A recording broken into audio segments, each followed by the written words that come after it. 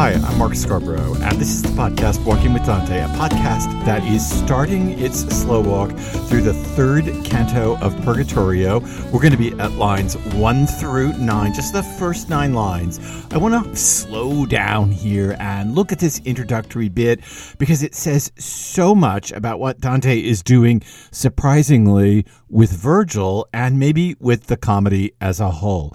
This is my English translation of the medieval Florentine. It is not very poetic, but it is my attempt to keep the notion of the Florentine back there. I will admit that we are missing so much of the poetry, and I'm sorry about that. It's going to come up more in Canto 3 because I want to talk you through some of the poetry of Canto 3. It bears directly on the meaning of the passage itself. Believe me, this has happened all the way through Inferno, and up till now, it's just that now it seems as if we need that medieval Florentine poetry behind us to make full sense of what's going on. You can find my English workaday translation on my website, markscarborough.com or walkingwithdante.com. You can drop a comment there. You can print it off. You can make notes on it on your own. Do as you like. Otherwise, the opening 9 lines of the third canto of Purgatorio. Despite the fact that crowd's instantaneous flight had scattered them across the plain, turning them toward the mountain where justice probes us, I, by contrast, pulled up close to my trusty companion. How could I have run on without him? Who would have guided my way up the mountain? He seemed as if he were torn up with self-loathing. Oh, pure conscience, and a noble one, too. How the sting of a little failure is so bitter for you. If you remember where we were, Cato had reappeared out of nowhere, had reprimanded the souls standing around listening to Casella sing one of Dante's poems, and they had all gone running up to the mountain being called lazy laggards, not doing their duty. We talked a lot about that several episodes ago, and this is the coda to that piece. Before we get to this coda from Canto 2, which now exists in Canto 3, I want to talk to you a little bit about a larger issue of comedy itself. And I'm going to start by mentioning a famous quotation from Charles Singleton. In the 1950s, Singleton was writing his grand and glorious commentaries on Dante's comedy, and I think there is one sentence of all sentences that Singleton ever wrote, poor man, all to be reduced to one sentence, but still it's one sentence that is so insightful and so incisive and so concise that it's hard not to remember it. And this is what Singleton said: "The fiction of comedy is that it is no fiction." In other words, the grandest part of the imaginative project of comedy is to imagine that it is not an imaginative project at all. The fiction of comedy is that Dante actually went on this walk, that he saw these things. Remember, he swore on Garion, "I swear by my comedy that I actually saw the beast of fraud." This is going to come up again and again and again in passages ahead of us. Dante is going to swear he sees certain things in front of him. So there is a constant reality claim. And Singleton's comment that this is the very ground of the structure of comedy itself, or the ground of its, to use a very fancy philosophical word, ontology, the ground of its being, is important to know. So important that Teodolinda Barolini, the great Dante scholar at Columbia, claims a kind of corollary to Singleton's comment. What she says is that the strategy of comedy is that there is no strategy. In other words, I'm not actually building anything here. I'm just telling you what I saw. So if I could just add a little coda onto Barolini's fantastic corollary to Singleton, I would say that the structure of comedy is that the structure of comedy is purely natural. It's just normal. This is what I saw. This is what I experienced. This is what I felt. This is what happened along the way. The structure of comedy is that the structure of comedy is merely natural. Now, you're going to say, if you just think about this for a minute, well, isn't that true of, let's say, Joyce's Ulysses? Or isn't that true of any book that we read? That ultimately a book presents itself as no fiction. No, not actually. Novels tend to be pretty self-conscious that they are imaginative constructs. One of the things that's true about Dante is that we are not conscious that we are in a constructed landscape. Berolini goes on to say that part of this strategy, that there is no strategy, is that the comedy raises the very questions it wants you to pose the answers to. In other words, all the things that you wonder about, like how did Cato get on Mount Purgatory, that's the comedy prompting you to those questions. When the comedy will start to fall apart is when you can ask it questions that it doesn't prompt.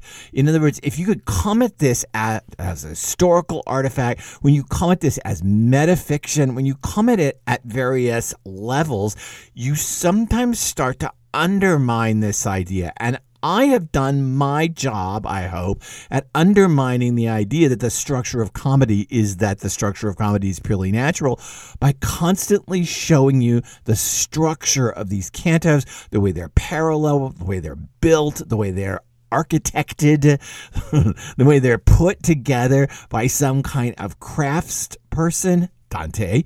I hope that in those ways, then I am pushing out beyond the limits of the questions that Dante asks. And this passage is going to push us out just a little bit beyond those limits. So let's turn to the passage itself.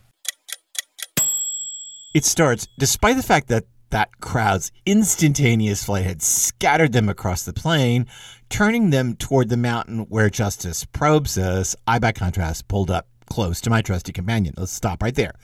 So we've already commented on this, that the passage is a coda to what goes on in the previous canto.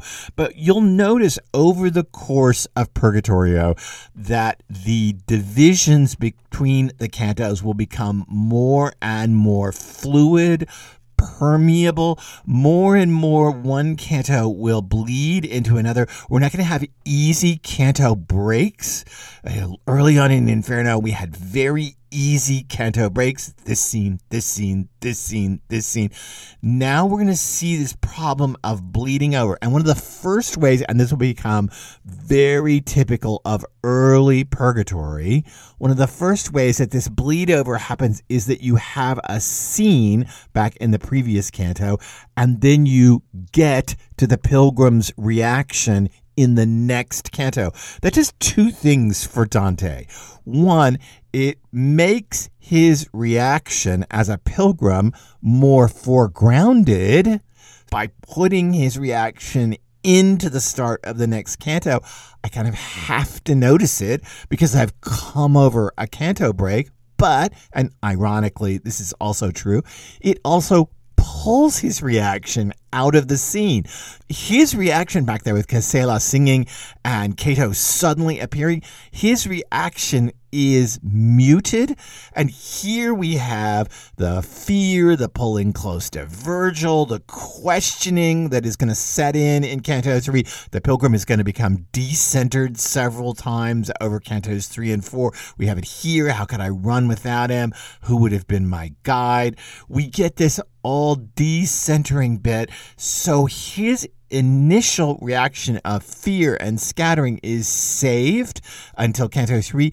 Thus, in Canto 2, we are not immersed in the pilgrim's point of view. Think back to Inferno and the moments in which Dante gets immersed in the scene with Francesca and his reactions become actually part of the scene itself. Or when he sees his relative, Jerry Del Bello, giving him an obscene gesture and then running off, his reactions become central to the action of what's going on in Inferno.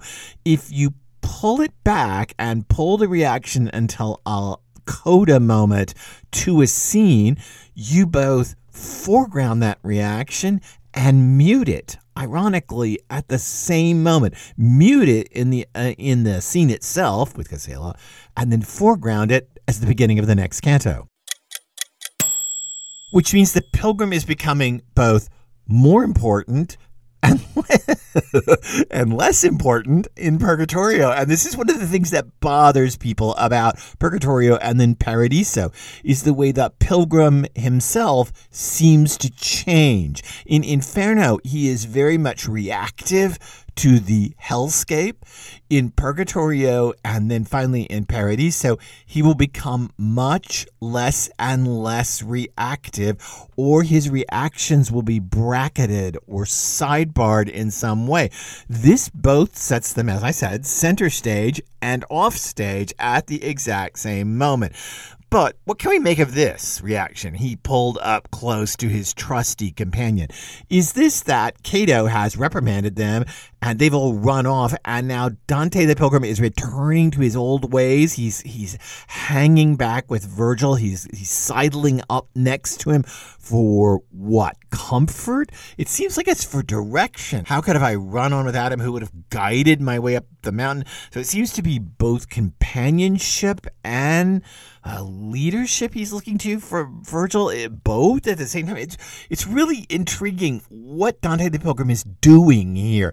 I may have an answer to it, but we're going to have to kind of go the long way to get around to an answer to it. Let's look at the last three lines of the passage. He, that is Virgil, seemed as if he were torn up with self-loathing. O pure conscience, and a noble one too, how the sting of a little failure is so bitter for you. Here's the big one. What failure? What did Virgil do that's a failure? If we take that meta-literary reading and say that this is a way that Dante the poet is commenting on his previous poetry, that Casella sings it and it was a waste of time, but now he's writing the real poetry the way it's commonly interpreted now, well, then that doesn't make sense of Virgil being at fault. It seems as if it's Virgil's fault somehow. How is it Virgil's fault? Is this ironic if you accept that there is kind of a meta-literary commentary on Dante's wasting time writing about philosophy when he should have been writing about Beatrice? If you accept that, then you have to see this failure of Virgil's as kind of ironic. Well, it's not really Virgil's fault. It's Dante's fault for writing that poem. I'm not sure that does us anything. Instead, is it intentional in some way? Dante wants us to see that it's Virgil's fault that he's been caught there standing around the edge. Let's ask a very fundamental question. Why would Virgil care about Cato's reprimand? Virgil's damned to hell. What difference does it make to Virgil whether Cato reprimands him? Big deal, guy. Get away from me. I've already got my place in hell. This is like Beatrice saying, I'm going to pray for you in heaven or praise you in heaven. Well, good. Thanks. That's not going to do me any good, but good for you. Thanks for doing that. Why would Virgil care about this reprimand? This question actually first gets asked in 1732 by a commentator, Pompeo Venturi. And in Venturi's commentary on comedy, he claims that Virgil's remorse is of his own doing. Virgil can't feel any remorse. Venturi knows this is logically makes no sense to say, Virgil, he's somehow upset over Cato. No, that can't be it. So his self-loathing has to be self-generated. I want to tell you that I think that's too close. It's too easy an answer to say that Virgil's self-loathing is somehow self-generated. Virgil is going to come in for quite a drubbing in Cantos 3 and 4 and in several of the cantos ahead of us beyond that. And I think that we have to think this through as it happens, because as it's happening around us, Virgil's character is actually deepening, and it may be even deepening more than the Pilgrims. Let's talk about that. Dante the poet gives this line, "Oh, pure conscience, and a noble one too." So you don't have anything to be ashamed of. You got a pure conscience. You got a noble conscience, Virgil. How the sting of a little failure, oh, well, maybe you do have something to be ashamed of, is so bitter for you. This seems a way in which the poet steps out and reassures us that Virgil is all okay. There are two ways you can look at this, and let me give you these two ways. These are from two eminent Dante scholars, and it's an interesting contrast between the two ways. One is Teodolinda Barolini's way, and we've already mentioned her in this podcast, so let's mention her again. After all, she's one of the great Dante scholars out there, so let's mention her again and say that her answer here is that Dante, the poet, saves Virgil from the very drubbing that Dante, the poet, gave him. In other words, Dante is writing this. Dante's having Virgil scatter off with everyone else. Dante is having Virgil feel self-loathing. Dante could make Virgil feel anything. He could make him feel contemptuous. Like, what's that old man yelling at me for? He could make him feel any way possible because it's his work. So he has set it up that Virgil has come in for a drubbing and is running away with all the other souls toward the mountain, which is already difficult. Why would Virgil run toward the mountain if he's a damned soul? I get why the redeemed souls would all scatter toward the mountain. What's up with Virgil? Barolini's point is that Dante the poet has set Virgil up for a drubbing, and here in these lines, Dante saves him from the very drubbing he's setting him up for. We get this push-pull, like I can do this to him, and at the same time, I can save him. That's one of the ways you can look at it. There's a second way articulated by the Dante scholar Robin Kirkpatrick at Cambridge. And let me just give this to you, and then I'll explain it. The claim here is that the texture of comedy is found in just these sort of oscillations. And this may be very close to what's going on here. That is, the texture of comedy is such that we find an oscillation between, let's say, the poet and the pilgrim. The pilgrim's afraid. The pilgrim is pulling up close to Virgil. The pilgrim is wanting some kind of reassurance. Virgil is full of self-loathing. And then the poet steps forward and says, hey, you, Virgil, you got nothing to be worried about, except a little failure there. The differences of the responses between poet and pilgrim allow for the nuanced emotional texture of comedy. And we may be seeing that in that passage.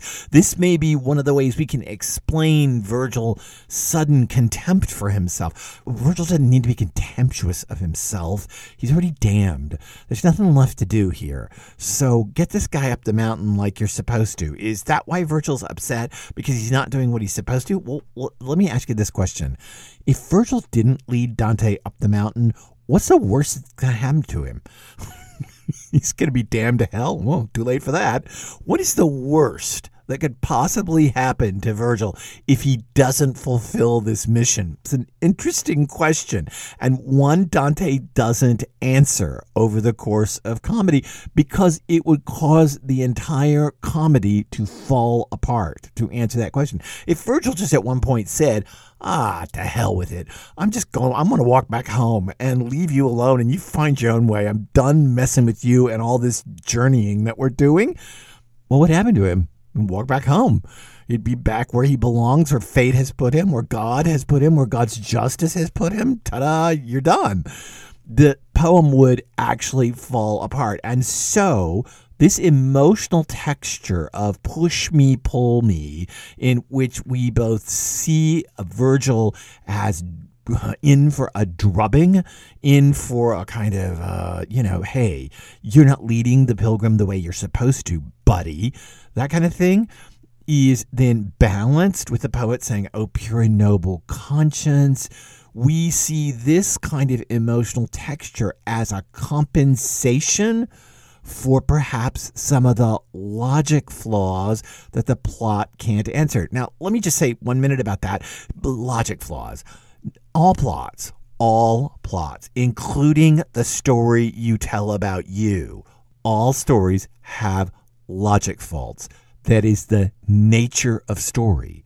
The nature of story is that it establishes a causal claim. A causes B, causes C, causes D. My mom was such and such, so I am such and such, so my kids are such and such. You establish this story. The problem with causality in that way is that it leaves unanswered certain questions. That's why you go to psychotherapy.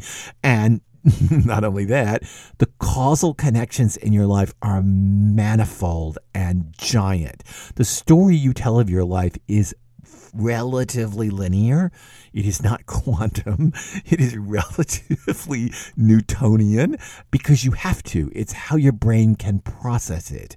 But in fact, all stories leave holes, leave gaps, because they're forcing causality into a linearity that it does not exhibit in the real world. So, when I say that comedy has logic faults in it, I'm not kicking comedy. I'm putting it in the likes of Shakespeare, in the likes of Buddenbrooks, in the in the likes of Madame Bovary. I'm putting it in the company of great works of literature, because that's the problem of building linear causality.